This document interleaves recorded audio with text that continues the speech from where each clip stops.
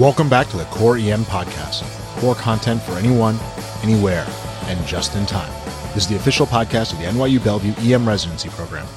This week, I'm going to dive into a concept that gives me a ton of angst.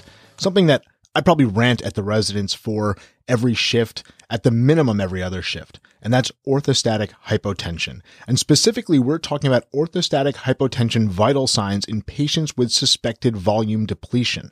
Is this a good way of figuring out if our patients are depleted? Let's start with a definition. Orthostatic hypotension is a form of low blood pressure that occurs with positional change.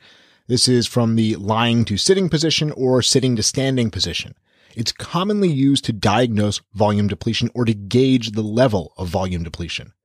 Orthostatic vital signs are three pieces, and you have to have any one of the three that develops while the patient stands from a supine position after 3 minutes.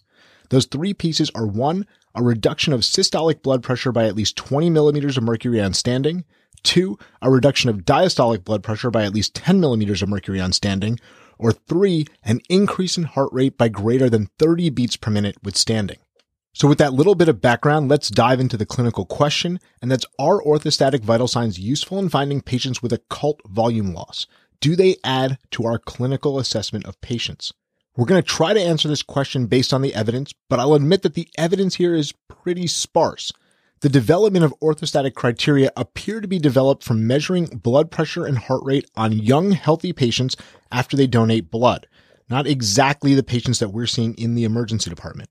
At baseline, adolescents often have orthostatic changes. Orthostatic heart rate changes are common, and transient orthostatic hypotension by the blood pressure is common as well. Blood pressure changes usually fall within the normal adult ranges, but usually means about 50 to 60% of the time. Baseline orthostatic hypotension in the elderly is even more common. Positional systolic blood pressure changes occur in anywhere from 11 to 50% of patients over the age of 65. There are multiple studies that look at that. In addition to that, these blood pressure changes vary based on the time of day, and they're irrelevant to any accompanying symptoms. Bottom line from the background is that baseline orthostatic vital sign changes are common, and they increase in frequency with age. Let's talk specifically about orthostatic vital signs in terms of blood loss and non-blood volume loss. This is what we actually care about in the emergency department. And again, we have a dearth of literature, but we'll dive through what there is. When we talk about blood loss, we're mainly going to be talking about patients who have had blood loss in a controlled setting. It's those healthy patients giving blood and then getting vital signs checked before and after. The first paper to consider is one by Whitting et al. In 1994, where they checked blood pressure and heart rate before and after blood donation. These authors found that changes in heart rate were not very sensitive, somewhere between 20 and 40%, while specificity was pretty good. The problem here is that specificity isn't exactly what we're looking for because this is supposed to be a screening test. They also found that blood pressure changes were not useful at all. The other article to look at is by McGee et al., and this is the Rational Clinical Examination series in JAMA entitled, Is This Patient Hypovolemic? Exactly the question we want answered. For moderate blood loss defined as less than 630 mLs, they found that increases in heart rate or decreases in blood pressure were not sensitive. Once again, very low sensitivities, although specificity was good. So again, you had a good positive likelihood ratio, but this wasn't a good screening test. It wasn't something that you could use to find patients with moderate blood loss. When they looked at the group with large blood loss, and that was anywhere between 600 and 1100 milliliters of blood loss, they found that an increase in heart rate was both sensitive and specific, and actually had very good likelihood ratios both in the positive and negative direction. The problem is that this group, the one with large blood loss, are typically not going to be occult. You're going to be able to detect this group just by your physical exam. You're not going to need to use orthostatics to find that group. When it comes to orthostatics in non-blood volume loss, and we're talking mainly here about vomiting and diarrhea, the literature is even sparser. There's just one article that looked at this. It was in Academic Emergency Medicine back in 1995, and this looked at dehydration and orthostatic vital signs in patients with hyperemesis gravidarum. So obviously no men included here.